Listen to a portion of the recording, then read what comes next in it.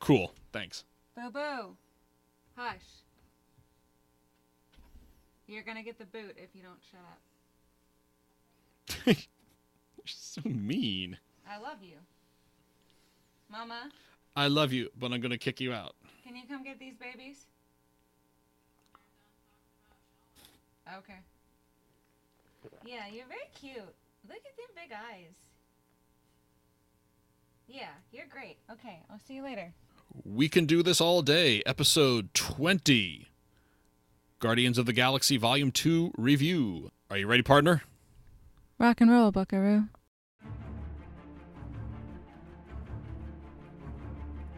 Hi, this is Mark. And this is Emily. And we can do this all day. A podcast where we review all the movies in the Marvel Cinematic Universe. We'll go through each film in the MCU chronologically and discuss our overall impressions, things we liked, things we didn't like, and everything in between. We hope you'll tune in and stay with us till the end of the line. And I know on most of y'all's calendar, it's only going to have been, I don't know, maybe a month since you listened to our review of Spider-Man Homecoming. But on my calendar and Emily's calendar, it's been a good 2 months, just about, hasn't it? Yeah, since recording anyway. Since recording. So for us, it's the new year.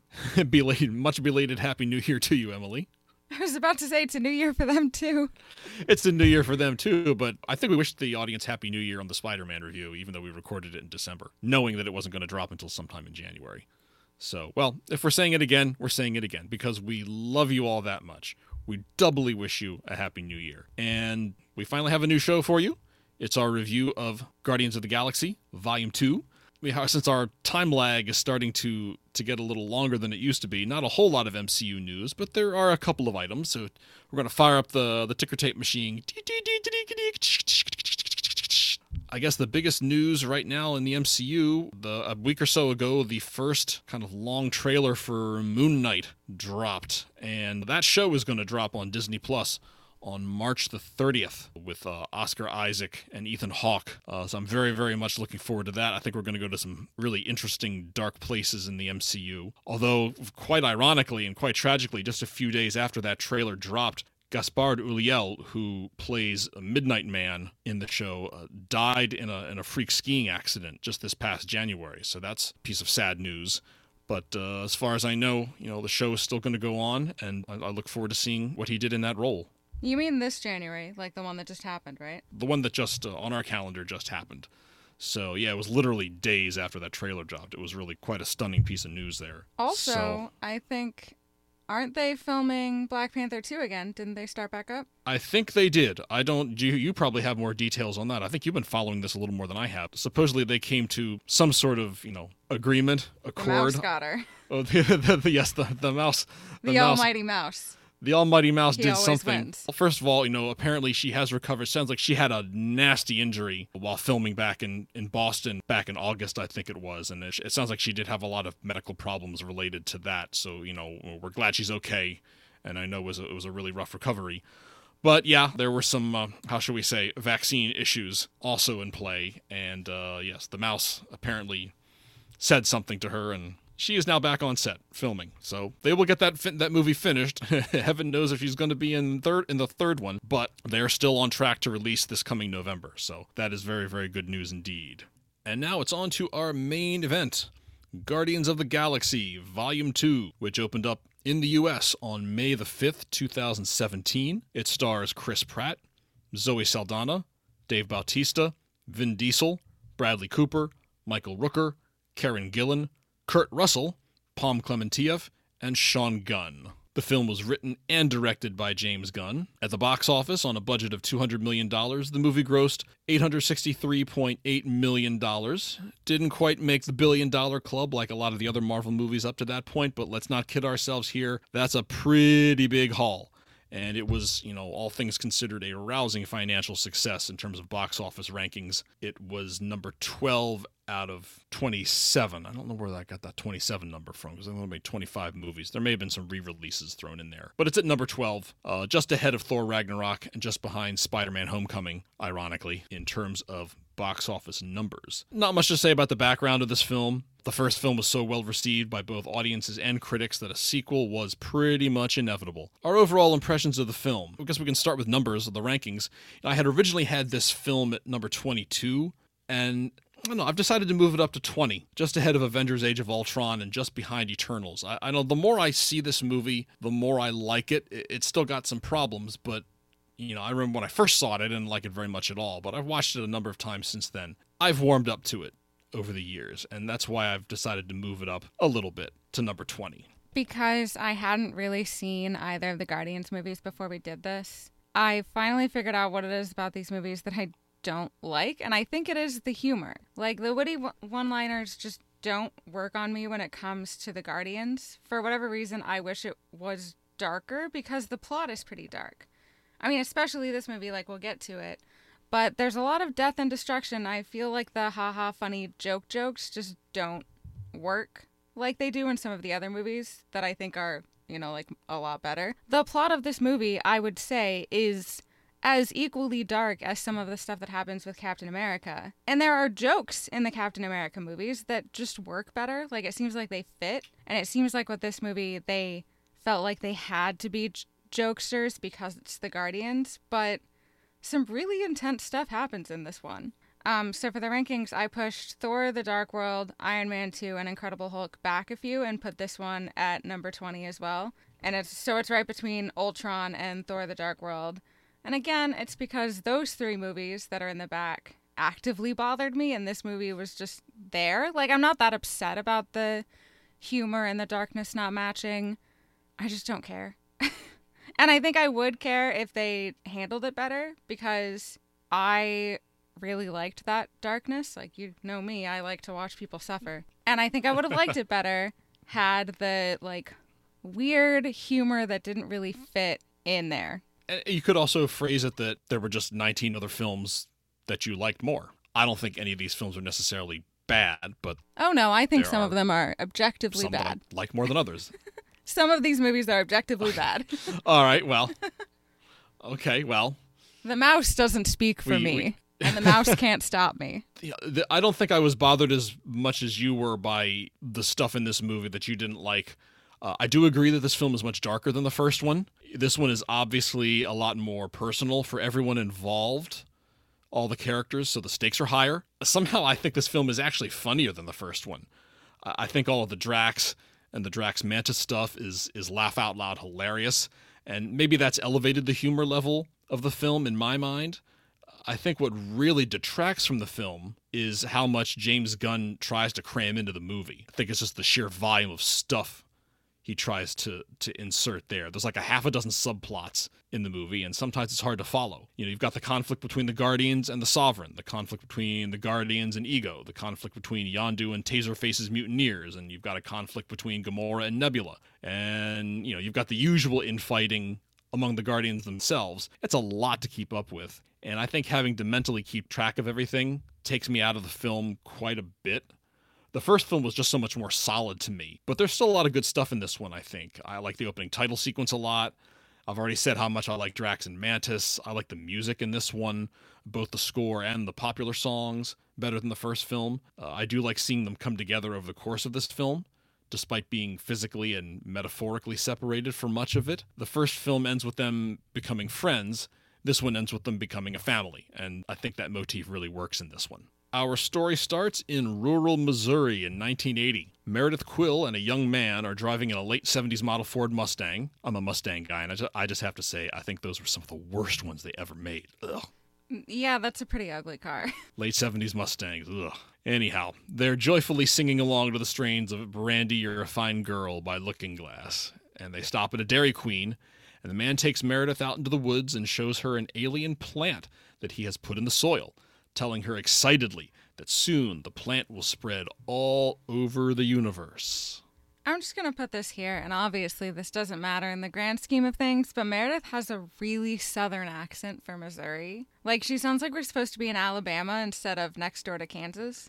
It is a pretty thick accent. In fact, it sounded almost comically thick. Like, do people think that Missouri's part of the South? I think a lot of people do, especially if you're from the Mid-Atlantic like me.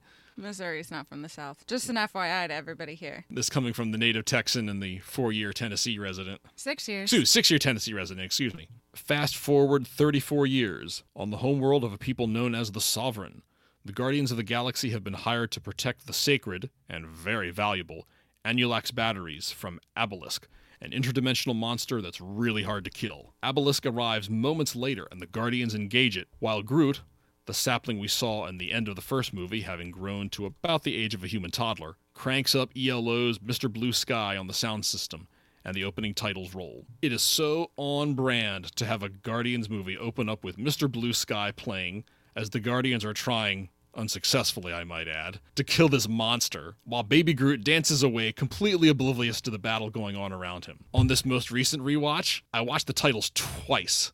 I've never done that before. The first time through, I focused squarely on Groot, and the second time through, I paid attention to the battle with Abelisk. And I thought it was quite clever how James Gunn plotted out the whole Baby Groot dancing sequence, while in the background, he's got this, Lovecraftian behemoth wreaking chaos and destruction on this planet, and the Guardians are getting their clocks cleaned. Also, just as a note, I remember reading somewhere, Gunn apparently really wanted to use Mr. Blue Sky in the first film, but for whatever reason it didn't work out. So when he approached Jeff Lynne, legendary producer, songwriter, ELO founder, guitarist, lead singer, about using the song in the second movie, Lynne was hesitant, for fear of getting burned again. Gunn says that he made Lynne, and I quote, an offer he couldn't refuse, and hence the song made it into the film. I'm kind of wondering what that offer consisted of, but either way, it made it in.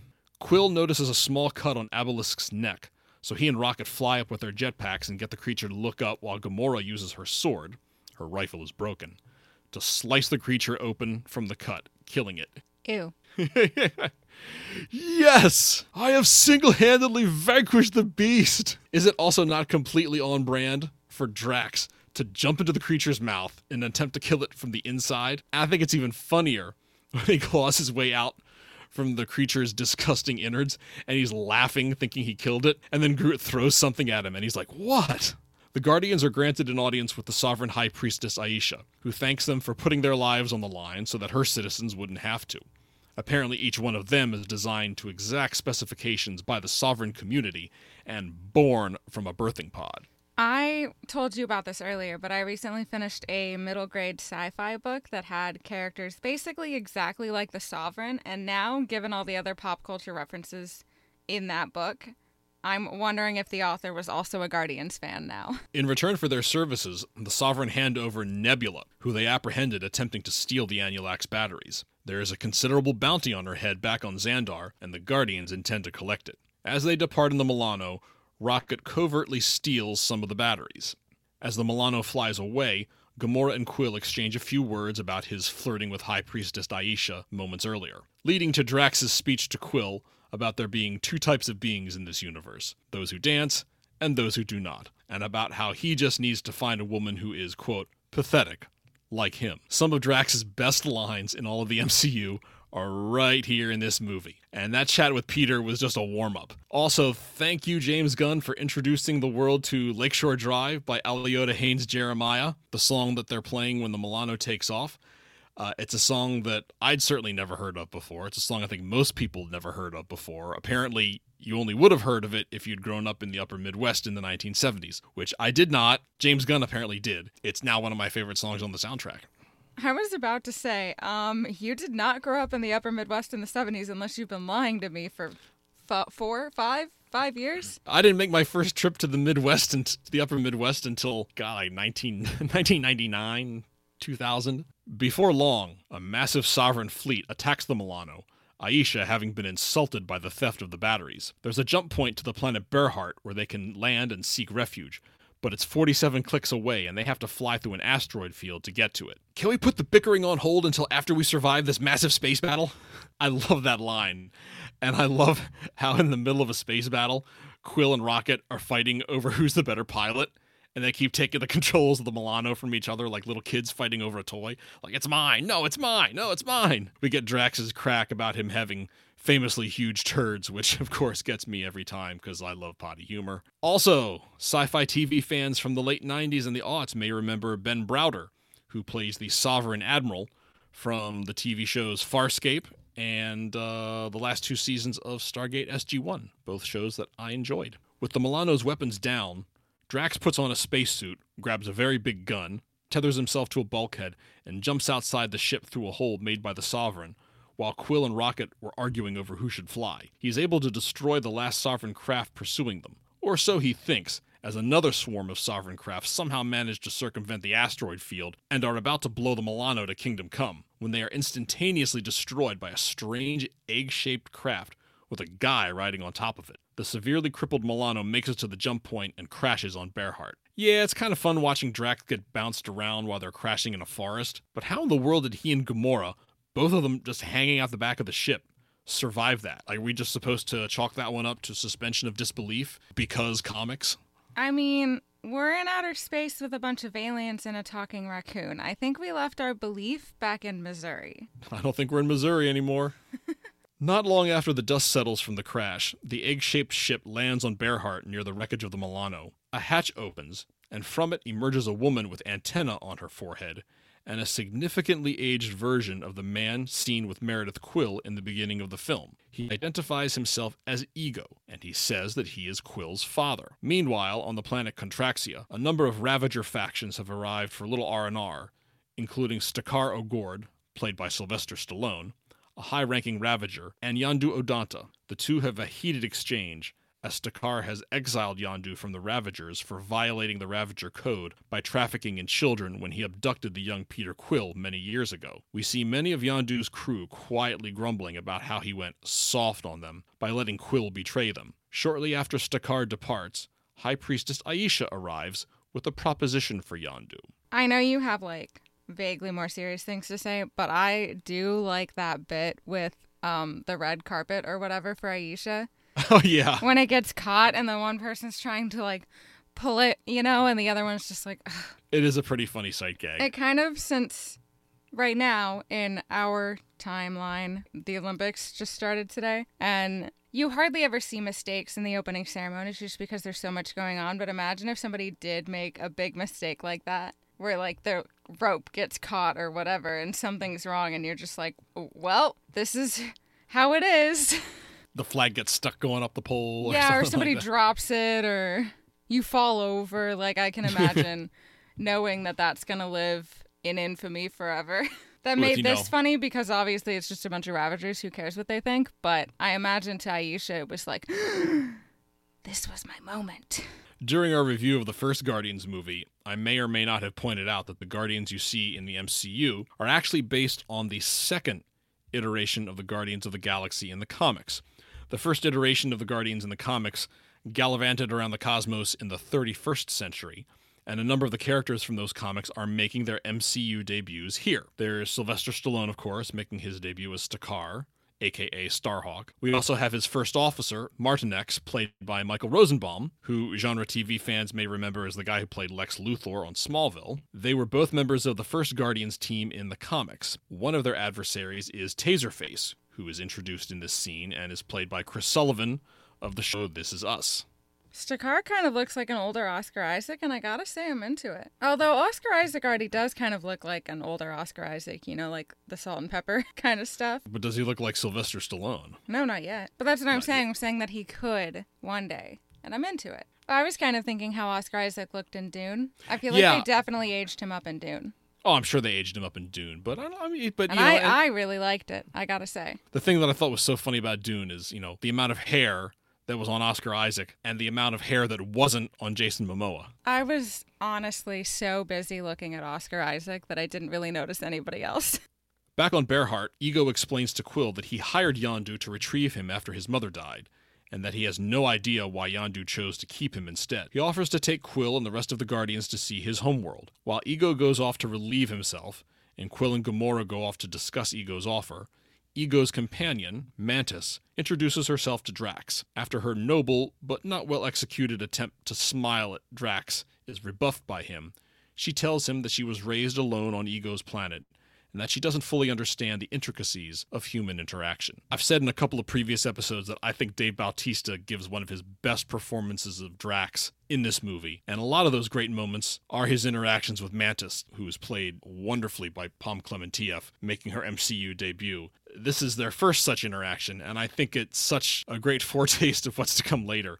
It's just so much fun watching two people who, for very different reasons, have absolutely no social skills whatsoever, try to interact with each other. First she tries to smile very awkwardly, and then Drax very awkwardly tells her that she doesn't do it very well. And then Drax tricks her into trying to pet Rocket, and Rocket tries to bite her. And Drax just starts roaring with laughter, while Mantis is quite clearly distressed. As she watches Drax continue to laugh, she starts laughing too, and says she likes it. It's like, oh, he's laughing, so I guess I should laugh too. It's just a great exercise in human interaction between two non-humans who don't know how to interact. And then the scene is punctuated by that eye roll from Nebula, who clearly can't stand being around any of these idiots. Isn't there a joke or something later about how Gamora really only had two options and they were Peter Quill the idiot and Drax the weirdo or whatever? Isn't there a joke about that? You think you may be confusing it with Endgame. Yeah, not in this movie, but in general, like later.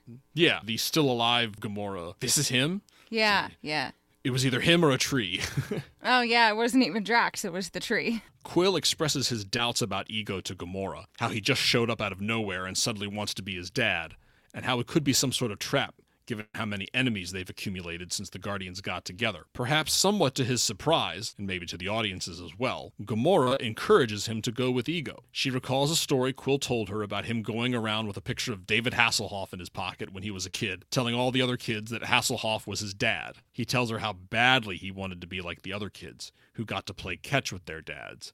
And that's why Gamora thinks he needs to go, in case Ego really is his dad. What if this man is your Hasselhoff? Again, I've never seen this movie except for watching it for the show, so I don't trust Ego. Like, I trust that he could be Peter's dad, obviously, because we met him on Earth back at the right time, but I obviously don't trust that he means well. I mean, I could even accept that this is someone pretending to be Ego for the sake of doing something to Peter and the other Guardians.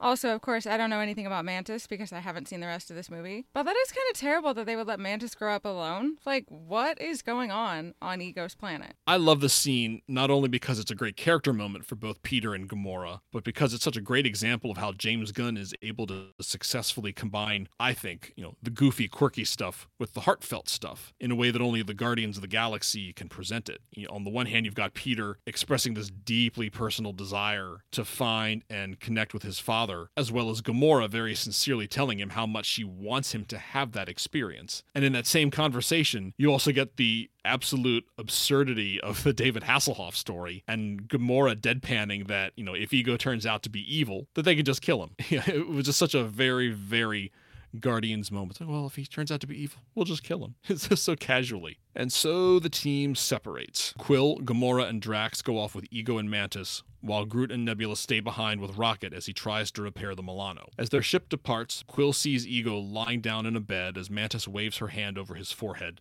seemingly putting him to sleep. En route to Ego's planet, Guardians ask Mantis what purpose her antennas serve. She replies that she believes they have something to do with her empathic abilities. When she touches someone, she can sense their feelings.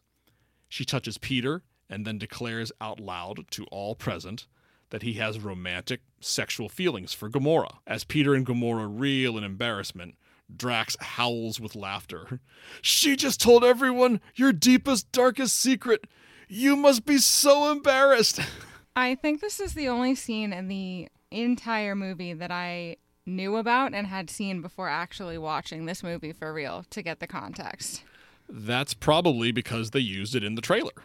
Yeah, I can't remember anything else about the trailer, just this part. He then insists that Mantis read him, which she does, and declares that she's never felt such humor. Gamora threatens to break her jaw if she tries to touch her. Mantis says that she is also capable of temporarily altering people's feelings, comforting the sad, making the stubborn compliant. But she mainly uses it to help Ego sleep, as he apparently spends many a night wide awake thinking about, quote, his progeny. James Gunn has spoken at length about his use of contemporary music in the Guardians films, and how each song in the soundtrack is significant and relevant to the scene in which it's heard. There are two songs in particular that feature prominently in this film. The first one was Brandy, and the second one is Fleetwood Mac's The Chain, which is played as the Guardians split up. I really like how it underscores the tense nature of that scene. Peter feels conflicted about Ego, and Nebula doesn't want to be stuck on Bearheart with Rocket. Groot is sad that Gamora, Peter, and Drax are leaving. Peter and Gamora are irritated that Drax is bringing all of his stuff with him because he doesn't want Groot playing with it. and Rocket just goes out of his way to insult Peter as he departs. Everyone is still ticked at Rocket for stealing the batteries in the first place, and Gamora is still ticked at Peter and Rocket for their little pissing contest during their escape from the Sovereign. So everyone is mad at each other, and the Guardians are physically and seemingly emotionally detaching from each other. And yet here we have Lindsey Buckingham and Stevie Nicks singing that we must never break the chain. And then, of course, we get that scene on Ego's ship. I think it's just really funny. Do me! Do me!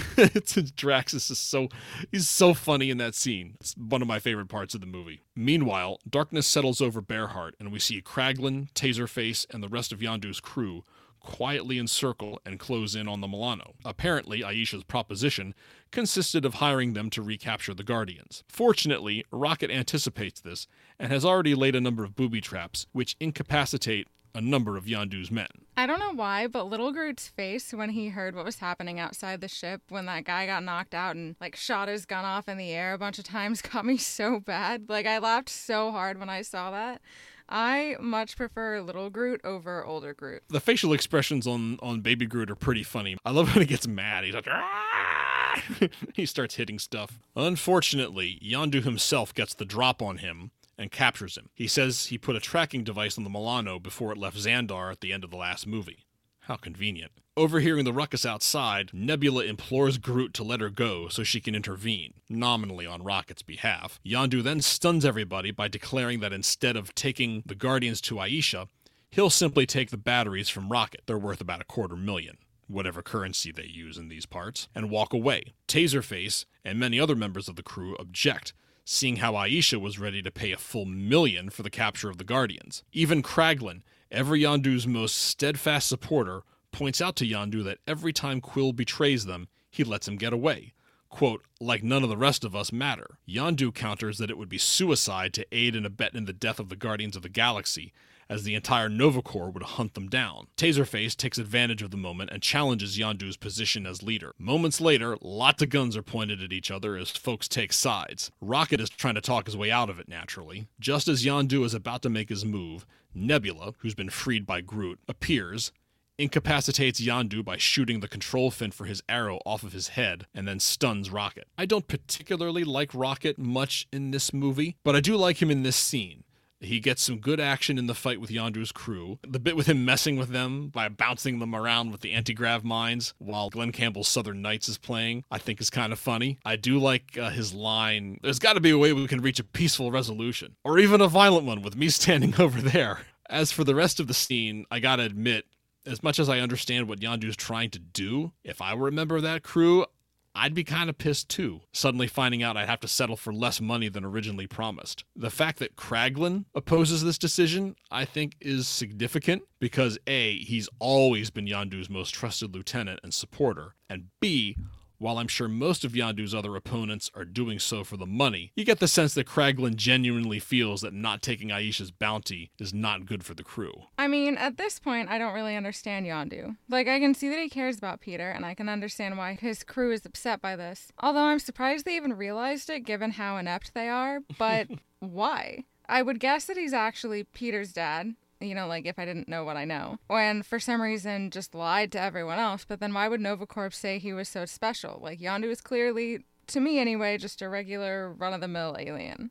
Ego's ship lands on Ego's planet, which is revealed to be this amazingly lush, colorful, magical place. He reveals himself to be a celestial, a godlike creature that has existed for millions of years. Nowhere from the first movie is the head of a dead celestial. Those of you who have seen Eternals will undoubtedly know a thing or two about celestials. Yeah, okay, so I didn't say anything at first, but he definitely gave off celestial vibes, and I'm glad I was right. He knows not where he came from, only that he was alone, but he learned how to manipulate the matter around him, and thus he created the very planet that they're all standing upon. He decided to seek out other life, and thus created a humanoid-like form for himself, which he used to discover a purpose. He eventually came to Earth, met and fell in love with Meredith Quill, and together they produced Peter. Ego had been searching all over for him ever since Yondu took him from Earth. When he heard of the Earther who held an Infinity Stone without dying, he knew it must be Peter. Peter asks him why he left, but he doesn't answer right away. Because there's something very wrong with him, and he's a big, egotistical jerk.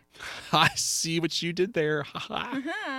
On Yondu's ship, Taserface and the Mutineers tie up Yondu, Rocket, and Groot and execute all those who rallied to Yondu's defense on Bearheart. This was a really dark moment, I thought. I kind of thought it might get a little bit more text in the plot from it. Like, it's pretty aggressive to just kick guys off your ship to float to their death in space, but also how all the mutineers were laughing and mocking them and treating it like a game, and the whole time Yondu was just there, not even trying to help his own guys, like the guys who stuck with him. It's one of at least a couple of very dark scenes. Watching them abuse Groot was kind of hard to watch. Yeah, it's that was like, really sad. what the hell? You would do this to a baby? Because he's the equivalent of like a 3 or 4 year old. You know, pour beer all over a 4-year-old and beat him up and kick him around. And it's just ugh.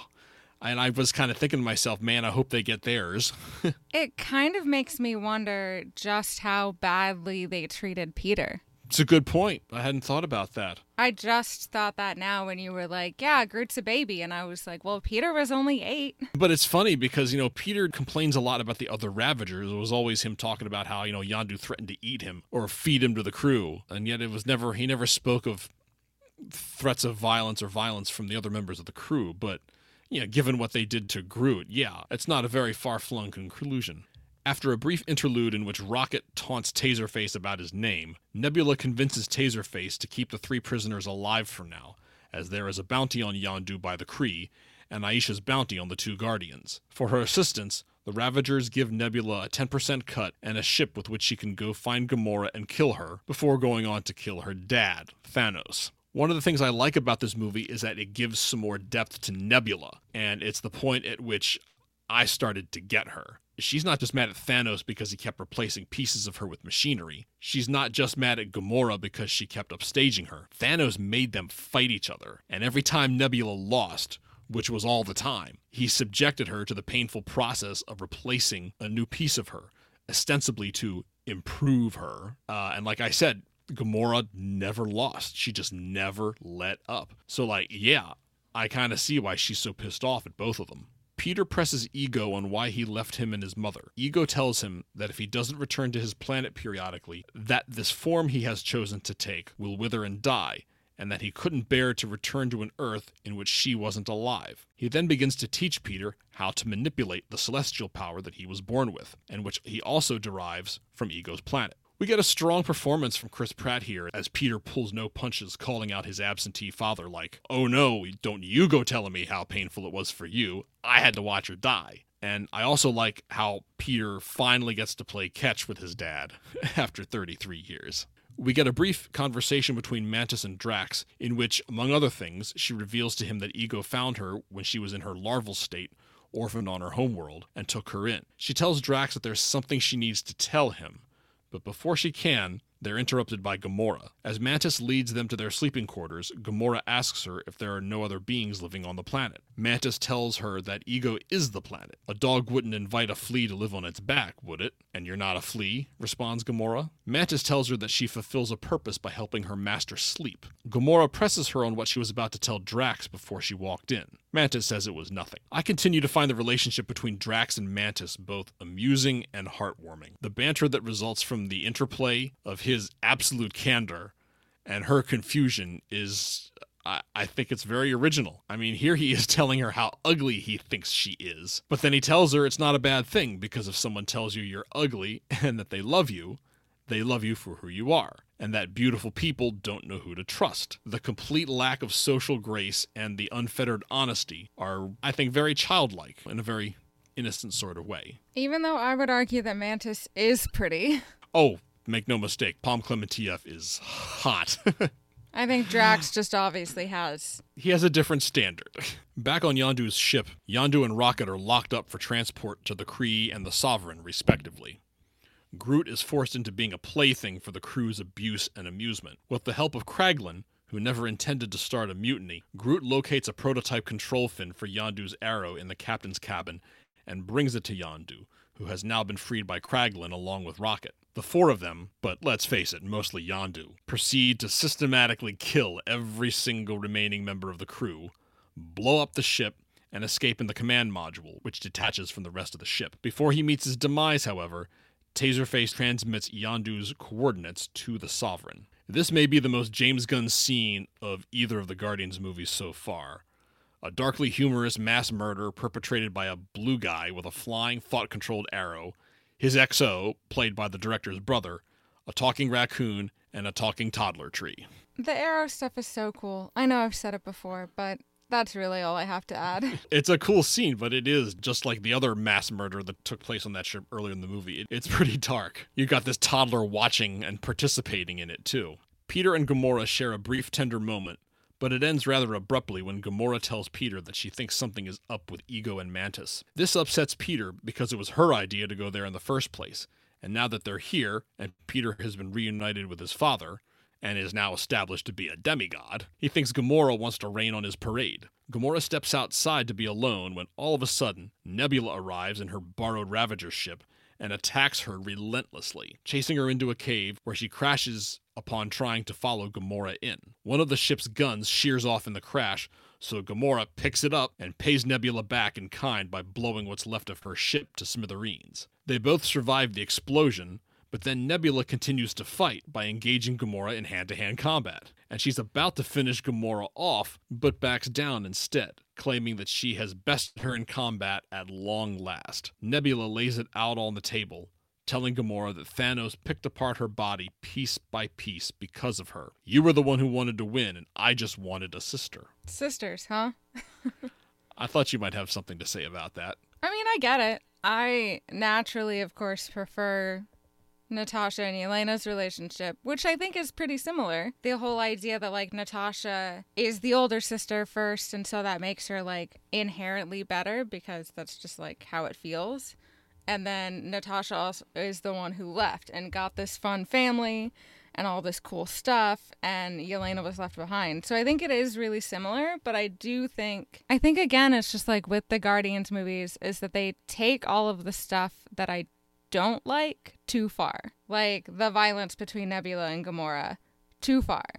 And some of the humor, too far. And what I would prefer is to take the serious aspects of the movie that further the plot, push that a little harder.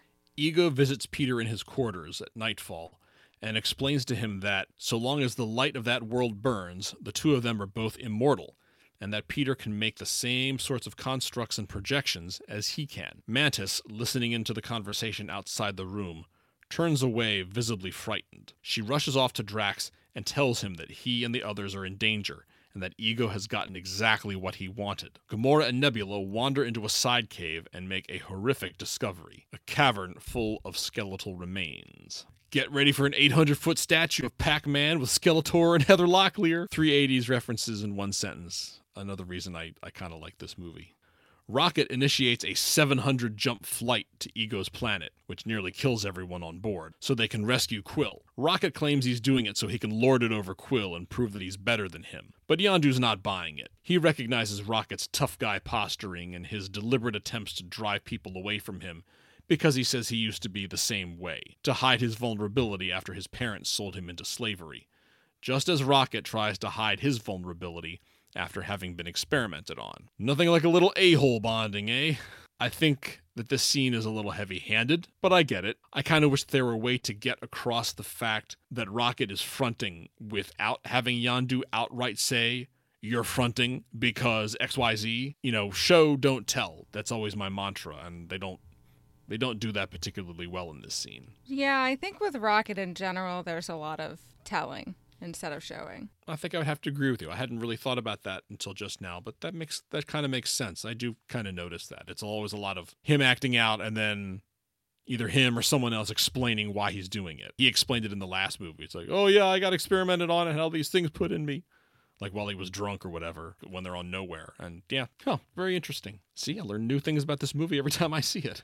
Ego brings Peter back to his palace and reveals that his, and by extension Peter's, purpose is not just to seek out life for the sake of walking amidst it. Over thousands of years, he planted thousands of extensions of himself on thousands of worlds with the goal of spreading himself all over the universe until he exists everywhere. Everything will become him. But one Celestial is not enough to accomplish this task, so he impregnated women all over the universe and hired Yondu to bring him the resulting offspring. He paid Yondu handsomely and told him that the children would not be harmed. But none of them were able to manifest the celestial power, so he killed them. Peter was the only spawn who could access the power, but Peter now has questions about this grand design. You said you loved my mother. Ego says he did, but he also realized that she would be a distraction, which is why he put the tumor in her head. Oh, snap. Wait, so all of the skeletons are Ego's dead kids? Yep. That's a lot. Like, again, I'm going to keep saying it. The content of the movie is so dark, and yet it's pasted over with all of this extra humor. Mm-hmm. That's a lot. Like, Ego's doing a lot. At first, I thought maybe the skeletons were the people who lived on the planet before Ego, and he killed them, but turns out it's way worse. Also, Yondu must have known either that Peter was the special chosen one or that Ego was killing all the kids, and then Yondu actually felt bad about it. First of all, yeah, there's like 2 mass murders in this movie and evidence of a third one that took place over the course of, thousands of years. I mean, essentially a genocide. On a cosmic scale, yeah, practically Not a genocide. just a mass murder, but essentially a genocide of half Celestials. So, yeah, it's a pretty dark turn. As for Yondu, I don't know. I get the feeling that Yondu, Stakar accuses him of having kind of looked the other way, taking these kids because it made him rich.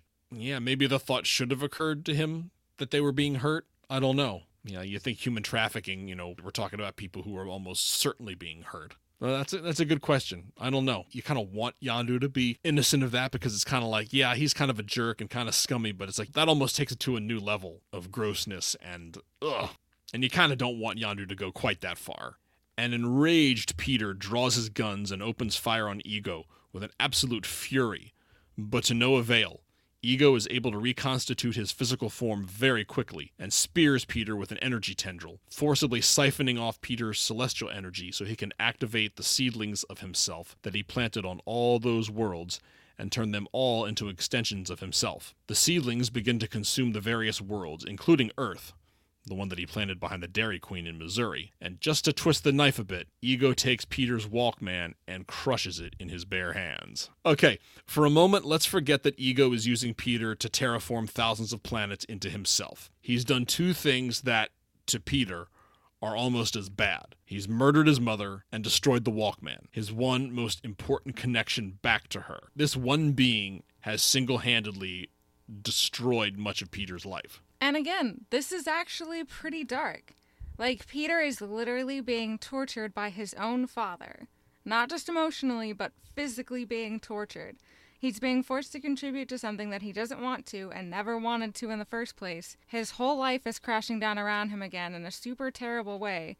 And it just doesn't fit with the rest of the back and forth silly humor. Like, what is the thing with Drax in a couple minutes where Peter puts him in the jetpack and he's like, oh, my nipples. Like, that just doesn't fit with these other really intense things that are happening in the movie. Like, I know we have the Guardians together in not Endgame, but we do Infinity War. In Infinity War. For some reason, that fits better. And I don't know if it's... I agree. I don't know if it's just that maybe I don't like James Gunn's writing. Like, I don't know. Maybe I prefer the writers for Infinity War better. James Gunn is very edgy. That's just kind of how he's always been. Because he's a I think very their edgy guy. humor fits way better with the rest of the Avengers, but the way the humor's written in this movie doesn't cut it for me. James Gunn likes edgy. He really had to rein it in. Guardians of the Galaxy 1 was like the tamest movie he's ever made. It was a hit and all, but I think maybe he felt he had license to push things a little bit, and that's why he made this one so dark. Apparently too dark for some of us. Well, no, I want it to be darker. You just didn't want the humor. I didn't like the way the humor was written. I want it to be dark. I said that at the beginning that I would prefer for it to be dark and less humor, because I think the humor was bad. It'd be interesting. Maybe we should both watch The Suicide Squad, since that's the film James Gunn worked on right before he started shooting Guardians 3. We should watch that and see. No, isn't that the one with Jared Leto? He was in Suicide Squad, the original version, which nobody liked. This is sort of the redo of that. I don't think Leto is in that one at all. This is the one with, what's his name? John Cena. I don't want to have to watch another movie that Jared Leto is in, frankly, so. I don't think he's in The Suicide Squad. That's as close as I'll get to mentioning Venom, because isn't he Morbius? Morbius, which the is living vampire. Venom adjacent. Venom adjacent. There we go. I did it. Emily, ding, ding, ding, ding, ding. Emily got her Venom I reference did it. in. There are people who do request Venom drops in every episode. Oh, your Twitter I get friends? messages from them, yes. All right, Emily's friends, there's your Venom reference. I hope you're happy. I think y'all are weird, but, you're listening to our podcast, so I appreciate that. Mantis reveals Ego's plan to Drax, Gamora, and Nebula. They make contact with Rocket, who, along with Groot and Yondu, are on their way down to the surface in an old construction craft. They all converge on the palace and temporarily knock Ego out of commission, long enough to regroup and figure out what to do. Peter and Mantis tell the others that Ego's brain is under the surface of the planet. If they destroy that, Ego and his seedlings will die. They board Yondu's craft and start drilling into the planet. Yondu tells Peter that once he realized what happened to the rest of Ego's children, he couldn't just hand Peter over to him. That's why he didn't deliver him to Ego as a child. Not because he was skinny and good for thieving. See? I mean, maybe he didn't know about all the other kids getting systematically killed. But Yondu's not he's still a jerk, but he's not totally a jerk. As if things couldn't get worse, while all of this is going on, a massive fleet of Sovereign attack drones jump into orbit above Ego's planet. Remember them? Commanded by Aisha herself, and this fleet is homing in on the batteries. Kraglin tries to warn Yondu, but his ship is too far below the surface of the planet to pick up the transmission. The ship arrives at Ego's core, and they begin using the ship's lasers to blast away at it, but they are interrupted by the Sovereign fleet, who have found their way under the surface. During the ensuing battle, the ship's weapons are disabled, and Drax, Gamora, and Nebula are knocked off the ship and land on one of the structures near the core. Ego's projection attacks them. Mantis is not sure she can use her abilities to put him to sleep unwillingly, but Drax encourages her and tells her he believes in her. She is able to put Ego to sleep, but she is not sure for how long. Drax, caught in a rare lie, says he can't believe Mantis did it. Quote, as weak and skinny as she is. Rocket fashions a bomb out of the Sovereign's batteries and a detonator. If they plant it and set it off at the core, it will destroy not only the core, but the entire planet as well. Peter, Rocket, and Groot jetpack down to the core to plant the bomb, but the only way for it to work is to plant it directly on Ego's brain, which they can't get to because Quill and Rocket won't fit through the natural openings in the core. So they give the bomb to Groot to plant. Yay, let's give a bomb to a baby and let him plant it and hope he doesn't accidentally blow us all to Kingdom Come. It's like Peter says, when you're out of good ideas, ... Yeah, especially a baby whose receptive communication is less than perfect. That was another scene that was in the original trailer with Rocket trying to explain to Groot how to set off the bomb. It's like he repeats the same thing 3 times, and Groot keeps, I am Groot, yeah, I am Groot, yeah, I am Groot. No! With the generator of Yondu's craft still offline, the Sovereign are about to blow it up, until Nebula hooks herself up to the ship as a power source long enough to power up the weapons and destroy all the Sovereign ships. The craft then explodes, but Quill, Yondu, and Nebula are able to safely make it to the surface and rejoin their comrades, while Groot continues to make his way towards Ego's brain. At this point, I just have to interrupt with, Mary Poppins, y'all! I didn't do that very well, sorry. With the bomb, hopefully, going off in about 6 minutes, and with Ego bearing down on the Guardians again, Yondu orders Kraglin to land the ship. Peter removes his jetpack and puts it on Drax so he can take Mantis to the ship. Ego creates fissures in the surface of the planet, and Gamora falls through one of them, but Nebula jumps after her and catches her, grabbing hold of a cliffside and climbing up. They ride a rising stone column back up to the surface. Ego continues attacking others with energy tendrils, and starts to consume them with the planet's surface itself. He spears Peter again and resumes siphoning the celestial energy from him to activate his seedlings again. Before he is consumed, Yondu yells to Peter that he doesn't use his head to fly the arrow. Suddenly, Peter gets it. He has the same celestial power that Ego has, so he uses it to fight back. You shouldn't have killed my mom and squished my Walkman. This distracts Ego enough for him to loosen his grip on the rest of the Guardians so they can escape. Groot makes it to Ego's brain and successfully plants the bomb, activating the 5-minute timer. And here we get a reprise of the chain, only this time the Guardians are coming together instead of splitting up. I see what you did there, James Gunn. We also get to see Peter and Ego having one of those balletic mid-air fights, like Neo and Agent Smith in The Matrix, or Superman or something. Yeah, this was a really good scene. I liked it. That's all.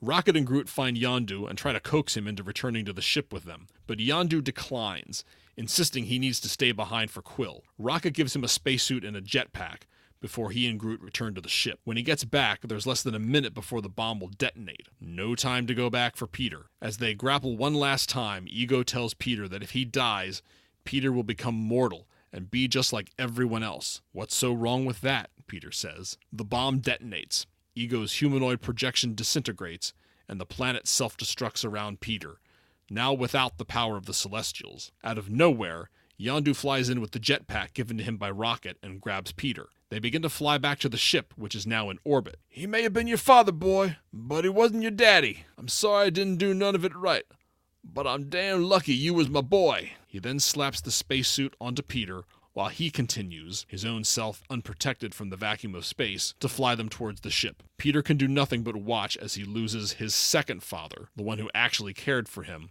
mere moments after losing his birth father. I guess that is one way to make up for being extra super crummy to a kid for most of his life. And I mean, at least Yondu wasn't the one who killed his mom. Gamora and Nebula reconcile, Gamora implicitly asking for forgiveness as she was young and trying to survive and didn't consider what Thanos was doing to Nebula. She asks Nebula to stay with them, but Nebula insists on continuing her self-appointed mission to kill Thanos. Yondu is cremated according to Ravager tradition. Kraglin gives Peter an old Microsoft Zune MP3 player with earbuds and a 300-song capacity that Yondu picked up at a junker shop to give to Peter at some point in the future. I never got a Zune, but I remember they were super, super popular when I was in middle school. I had one of those MP3 players that had a radio connection, and it also had about 10 minutes worth of space for recording stuff straight off the radio. And it was also one of those MP3s with the little clips that you carried that had the individual singles off of records that you could, like, slide in. See, I must have totally missed this. I had to look up Zune. I had no idea what a Zune was when I saw this movie. Did I miss this? The iPod was and continues to be king. I didn't even realize that there was even remotely any other any competitors. Well, yeah, I think the Zune didn't last very long, but right before the iPod, because I went from a CD player, like a portable CD player that I carried around with me, to this MP3 player to an iPod. The original iPod came out like 2001 or something like that. And I think I did a little bit of digging. The Zune came out like 2007 or 2008, and it was discontinued about 5 years later, like around 2013. I couldn't tell you the name of what I had. It was red, and it played the radio. And I remember I recorded Candy Shop by 50 Cent off the radio.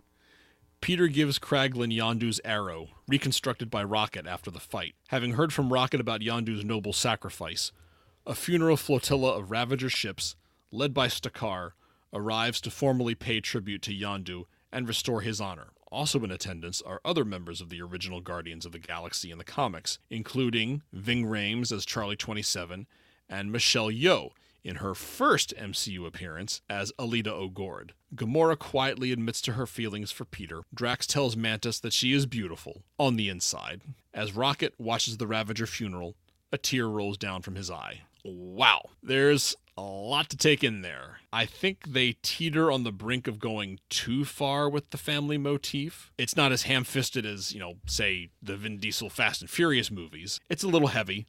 Nonetheless, I think it works pretty well. And so, we get the end credits, with Cheap Trick's Surrender playing. There are several mid-credit scenes intercut here. We see Kraglin trying to work the arrow and accidentally spearing Drax in the shoulder. We then see Stakar reuniting with several former teammates, including Charlie 27, Alita O'Gord, Martin X, Krugar, and Mainframe, voiced by Miley Cyrus in an uncredited cameo. The music reverts to the George Clinton funk classic Flashlight by Parliament, and we see Aisha presenting a new sovereign birthing pod that will produce a new artificial being to destroy the Guardians, and he will be called Adam, which is no doubt a reference to Adam Warlock, who will be played by Will Powder in Guardians of the Galaxy Volume 3 in the summer of 2023. The music shifts over to Guardians Inferno, an original song by composer Tyler Bates, and featuring none other than David Hasselhoff. It's meant to be a send-up of the disco version of the Star Wars theme by Miko back in the late 70s, which we had on a 45 record back in the day. We see Peter going into teenage Groot's room and telling him to clean up and stop playing video games all the time. My son is 12, and yes, this resonates with me completely, by the way.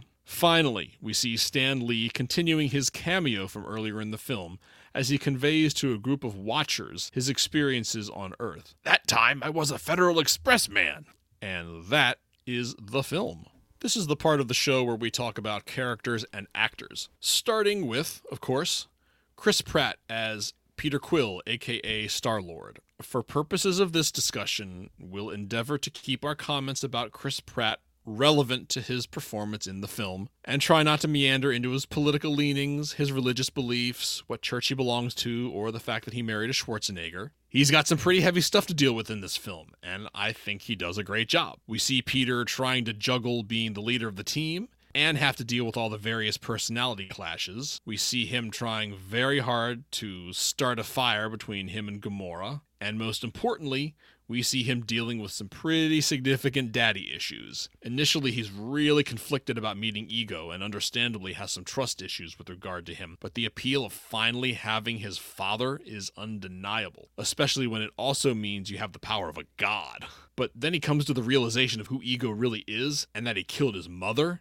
and it's like you said earlier, Emily, his entire world just comes crashing down. Just as that's happening, he comes to the realization that Yondu was his father figure the whole time. And then he dies. So, Peter takes a lot of traumatic turns in this film. I guess the payoff is that he finally gets Gamora in the end, but man, the road to that is just really hard. Peter's reactions to all of this feel, I think, quite genuine. I think that's a credit to Chris Pratt. He knows this character very well and knows how to inhabit him.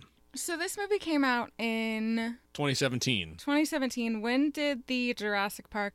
Like Jurassic World? Yeah, the ones that Chris Pratt are in. Jurassic World, the first one, came out in 2015, the summer after Guardians of the Galaxy 1. The times that I've seen Chris Pratt act, I think my favorites are the Jurassic World movies because I like how dark those are. Like, I like how serious he is. And I think, he's funny. I think he personally has a really good, quiet humor. Mm-hmm. And I think because the way movies are, you can't really have a quiet humor. You have to have a loud humor, especially these movies, as we've talked about. I think that's what I like more is that I like that, like you said, he can inhabit this character really well. And I think he did the dark parts and the humor really well. But again, I like the dark parts better. When we did the first Guardians review, we talked about he used to just be the funny fat guy. And now he's slim, fit, super serious superhero.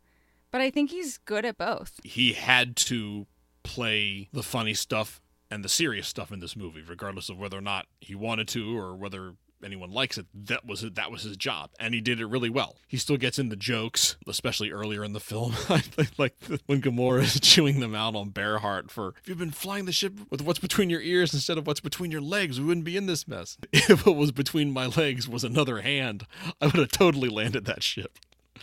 It's such a Peter Quill / Chris Pratt thing to say, and yet all the stuff with Ego when he realizes that this dude murdered your mom and has destroyed your life, and he's just pissed. He is royally pissed. He plays that really well. And then when Yondu dies, he's horrified. He's absolutely horrified that this is happening to him. I guess if you need someone to do that weird, lanky hybrid of darkly serious and humorous and funny and all that, I guess you get Chris Pratt because he can do it. I think another thing about this is when we talked about the first Guardians movie, I was like, oh, so this is just Avengers in space. And I kind of pegged Peter Quill as, and essentially by extension, Chris Pratt as Captain America, the space version Captain America. And I was definitely wrong because I think he is more like Tony Stark.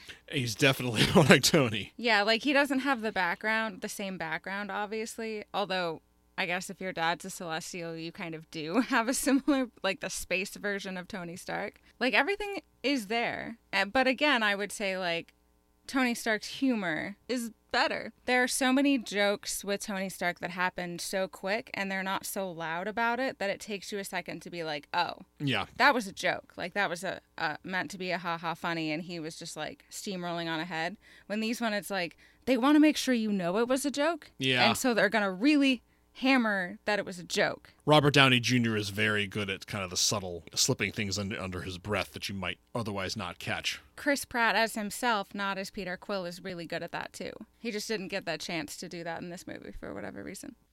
Zoe Saldana as Gamora. I think Zoe Saldana is great in this role once again, unquestionably, but compared to the last movie, I feel like she doesn't have a lot to do in this one. Obviously, the sister stuff with Nebula is always great, and the action stuff at the beginning is really cool, but aside from that, I mean, what else did she do in this movie besides yell at the other Guardians when they're being dumbasses? And I don't have, like, any of the fancy terminology for this, or, like, what it really is, but a lot of female roles, especially in movies like this, like superhero kind of movies, are extra capable kind of roles. Gamora is not allowed to be sensitive, or Gamora is not allowed to have problems that aren't already acceptable. Like it's acceptable for her to have a rough relationship with her sister, because everybody has rough relationships with their family. But Gamora is not allowed to be weak, or to be anything less than the smartest person in the room. And Natasha's that way too. Like, I have that problem with Natasha, that for the most part, Natasha's not allowed to, like, actually have feelings. Like, they're both allowed to have feelings, but only in the way that is acceptable. Because if Gamora was any less, I can just imagine that if Gamora wasn't as fully realized, 100% capable, super smart, all these dumb men, like, people wouldn't like her as much, even though that would be more realistic. Mm-hmm. I wonder if the presence of Mantis, we'll talk about her in a moment, you know, kind of playing the understated, kind of shy, reserved, demure member of the group. Well, and I think we talked about this with Cherokee in a sort of different situation, that when there's so few examples, you're really only allowed to do certain things. Mm-hmm. So when there are so few women already in a genre, there's like two things you can be. You can be like the sort of bimbo-ish, dumb, oh, I don't know what we're doing here kind of thing. Or you can be super duper capable and have no problems. Like, even the thing where she, like, doesn't want to show her emotions. Like, even that is another version of this must be strong, stoic, powerful. You touch me and I'll break your jaw. Yeah. But if you look at any movie that is traditionally, like, male-dominated, there's always a female character that's like that. And she's usually the only female character that exists, like, in any meaningful capacity. When that probably wouldn't be the case in real life, you know? Because there would be more women in real life. People are different. People are complicated. People are complicated, as I'll get to again momentarily. Dave Bautista as Drax. I've probably said this too many times already, and here I'm going to say it again. I think this movie is a coming out party of sorts for both Drax and Dave Bautista. You know, he did the Destroyer really well in the first movie, but we got so much more of the humor and so much more emotional, heartfelt stuff in this film. A part of me was kind of dubious about his acting ability before, but he proved to me in this one that he has some legit range and some legit comic timing. It's a very deadpan delivery, but you gotta be good to make that deadpan delivery actually come off as funny, and he does that. I love it when he gets really excited and lets loose that amazing belly laugh of his. You know, I'm looking forward to talking about him more when we get around to reviewing Infinity War, and of course we'll see him again in both Thor Love and Thunder and in Guardians Volume 3. He has said publicly that once Volume 3 finishes shooting later this year, that he'll be done with the character. In fact, James Gunn says that we'll be done with pretty much all the Guardians characters after Volume 3. Not quite sure what that means, but I guess we'll find out next summer. And that's kind of a shame, but, you know, hopefully he goes out on top. Vin Diesel as Groot. Not much for me to say here. Obviously, they put Vin's voice through a machine to modulate it and make him sound like he's 3. Honestly, I think his best work in this film is in the mid-credits scene when he's a teenager.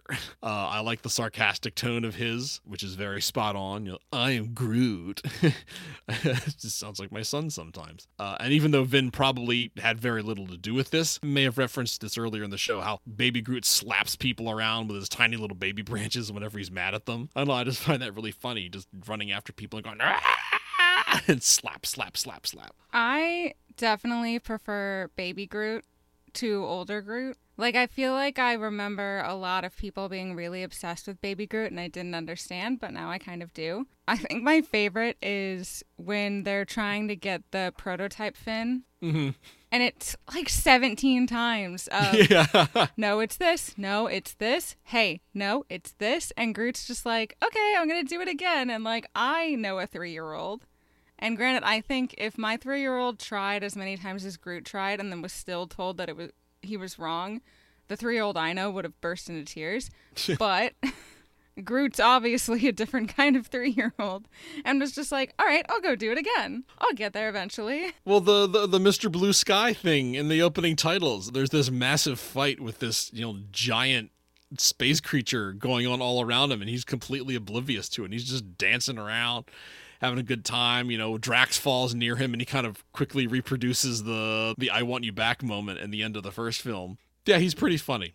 He is pretty funny. Bradley Cooper as Rocket. If the goal was to make Rocket even more of a dick in this film than in the last one, I think he succeeded. He goes out of his way to insult as many people as possible in this movie, and I can't help but wonder if it was all solely meant to build up to his chat with Yondu and Yondu's subsequent death. Because I will say, if I didn't know any better, Rocket took Yondu's death harder than Quill did. Either way, I felt it hard to feel as sympathetic towards Rocket this time around as I did in the first film. And I don't think that's Bradley Cooper's fault. I think he did just fine. I just felt like his character arc this time around wasn't as compelling as before. Yeah, I didn't really like Rocket in this one. I think it's just because, kind of like what you said, we already got it. Like, we already get it. We already know. We already know why Rocket is the way he is. And it felt like in this movie they were just like, hey, remember, this is why Rocket's a jerk. And it's like, yeah, I'm because he's suffering inside. Rocket is suffering inside. I'm fully capable of remembering the last movie that I saw. I do have object permanence. Thank you. Michael Rooker as Yondu Udonta. James Gunn has said in a number of interviews how much he loves Michael Rooker. He absolutely gushes over him, and it kind of shows in this movie. Yondu has a lot to do in this one. I mean, there are whole sections in the middle of the film that basically belong to him. In fact, I have a theory that this film is as much about him as it is about Peter. It was Yondu all along. It was Yondu all along. Isn't that the music? I'm not a big fan of musical numbers, so I don't remember the tune of the Agatha Harkness song. I gotta admit, there is something strangely charismatic about Rooker as Yondu. As much of a jerk as he is, Yondu that is, he has a heart. And I think Michael Rooker has this brilliantly subtle way of showing us how Yondu struggles with that. It's just like he tells Rocket. He had a very hard life growing up. His own parents sold him into slavery. And obviously that's going to harden something awful. So it must be really difficult for him to process certain emotions, perhaps any emotions, I don't know, because to show any sign of vulnerability means, to him, showing weakness. I mean, I know a few people who are really turned off by them turning Yondu into any sort of hero. I don't mind it at all. People are complicated, and Yondu is no exception. Being a jerk doesn't preclude you from doing some incredibly generous and selfless things. Yeah, I think the idea that Yondu wouldn't have at least a little bit of a heart is kind of silly. I mean, again, they even say that, like, Yondu, at the expense of his crew, supports Peter at times. Like, that's a big problem that the crew points out. And it's like, well, there's a reason for that. We find it out later, of course. But I think it might just be sort of a discredit to Yondu, like, for people to dislike him because he's not just, like, actually a baddie. I think is probably just because there was no way to know until this movie that he actually wasn't that much of a jerk. Right. They hint at it a little, in bits and pieces in the first movie by him kind of letting Peter off the hook and helping out and so forth. But yeah, it's all laid out on the table this time around.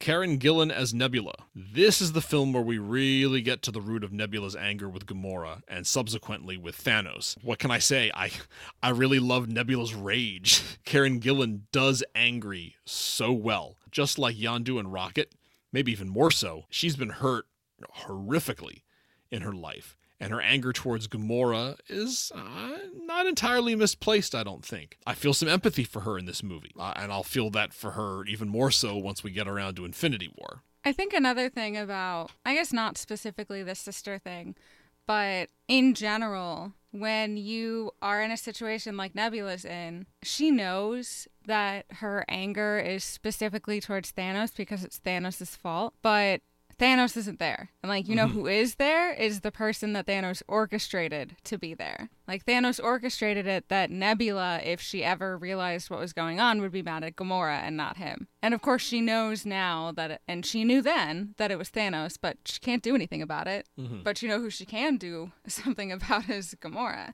Even Peter. Like, Peter's anger was probably mostly at his dad for never being around.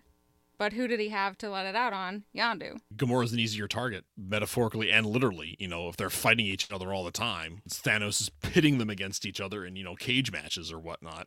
Kurt Russell as Ego. Once again, our veteran actor is playing the villain. Kurt Russell, who I like a lot, has been a staple of film and television since he was 12 years old. In fact, he was in a ton of Walt Disney movies in the 70s during their, dark years, but it paved the way for his superstardom in the 80s and the 90s. Ego is never going to be in the elite pantheon of MCU antagonists like Killmonger and Loki and Zemo, but by the same token, he's not Darren Cross either. In the comics, Ego is Ego the Living Planet, literally a living sentient planet.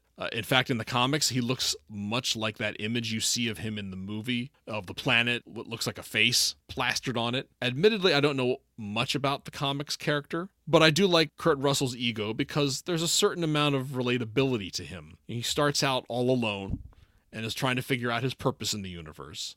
I mean, who hasn't thought about that? We all go through that at least once in our lives. Of course, I like to think that most of us don't come to the realization that our purpose is to propagate ourselves all over the universe to the exclusion of all other life. But, I guess that's why his name is Ego. I think Kurt Russell's energy and enthusiasm allow him to grow that role into more than perhaps it actually deserves to be. I don't think that character should have been as good as Kurt Russell made him out to be. Do you think Ego knew his name, or do you think he named himself? I don't know anything about Celestials. Do they name themselves, or do they come out fully realized knowing their names and stuff? That's a good question. It's just kind of implied that Celestials just kind of came about, so I don't know. It's pretty obvious why his name is Ego. It's not that hard to yes. piece it together. Because Stan Lee and Jack Kirby. But then it makes me wonder, did he name himself Ego, or did whoever created the Celestials, were they like, yeah, this one, Ego? Only the cosmos knows. Pom Klementieff as Mantis. The Guardians of the Galaxy needed two things at this point, I think. A, someone who was a lot more low-key and reserved than everyone else. And B, someone with a more supernatural ability. And fortunately, they get both in Mantis. I really like her. She has this almost shy demeanor, which is a refreshing break from the rest of the Guardians, who always seem to have things dialed up to 11. And it's also nice to have an empath in a group full of selfish jerks. And although those CGI-enhanced eyes and antennae certainly help, I love how expressive her face is. She can wordlessly convey so much emotion just by the way she moves her head and her mouth. And of course, I love her relationship with Drax. I've said that probably too many times already, but I stand by that. He's socially inept and bombastic, while she's socially inept and quiet. And it just works out so well for me somehow. They both have amazing comic timing, they have chemistry, and they just crack me up. I kind of forgot until just now that a lot of the Guardians don't really have special powers. Drax is super strong, but also Drax could just be like another strong dude. Yeah. Mm-hmm. But Peter does have powers, but it takes him a really long time to realize them. And then essentially he's lost them now. He's lost mortal. them, yeah. Yeah. Rocket doesn't have any special powers except that he's a talking raccoon. Groot's a tree, so I guess that's a power. Gamora doesn't really have any powers, and Nebula doesn't really have any powers. I mean, it's kind of implied that Gamora is like an exceptional fighter. Yeah, but so is Natasha. Yeah, I mean, Natasha's still human. Right. Nebula was, enhanced artificially by her dad. Yeah, so I like that you pointed out that she has a more supernatural ability because of the empathy thing. And also, that's one of my favorite psychic abilities. Empath? But I especially like it when you can use it against the other person. So not like mind control, but you can affect their emotions. Mm-hmm. Because she can make someone go to sleep. And it's yeah, can you make someone angry? Can you pull a Wanda? I wonder if we would ever get to see that of her, actually affecting someone else's emotions and sort of controlling them through that the way she can control them to sleep. Sean Gunn as Kraglin Obfonteri. It didn't dawn on me until this most recent rewatch of the movie, but Kraglin kind of has a lot to do this time around. I think I like him for the same reason I like Mantis. Amidst this crew of, psychopathic ravagers, Yondu included perhaps, it's nice to have the contrast provided by Kraglin. He's that cool, calm, reliable presence that gets the job done without any flash or fanfare or drama. And that's why I think it's kind of a big deal once again when he publicly calls Yondu out back on Bearheart. He wouldn't do it unless he really, really felt something was not right. And Sean Gunn just seems like a really versatile actor. Most of the time he's just kind of there, but when he's calling out Yondu and he's at Yondu's funeral and the other Ravagers show up and he gets like all excited and is like, yes, yes, it demonstrates that he's got some layers to him and that he's not just a yes man. And I like that a lot. I like Kraglin a lot.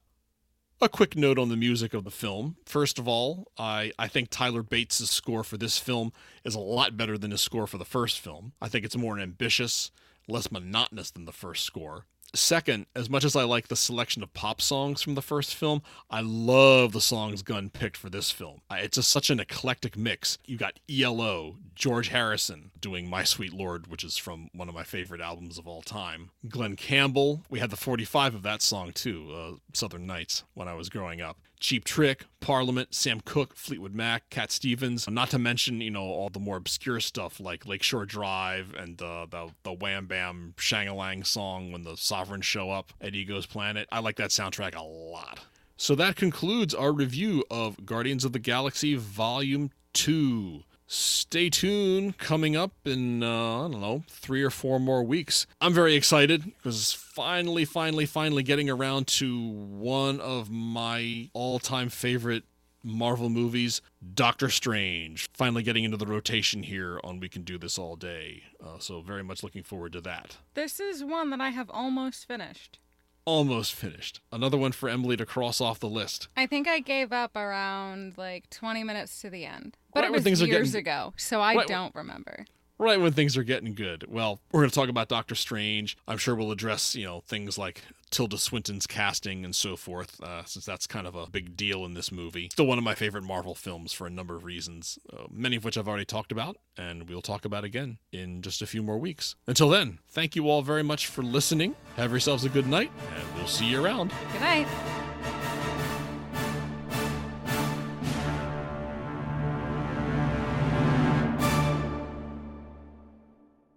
Yay, you're still dancing. I was thinking, it was Yondu all along. Cha-cha-cha.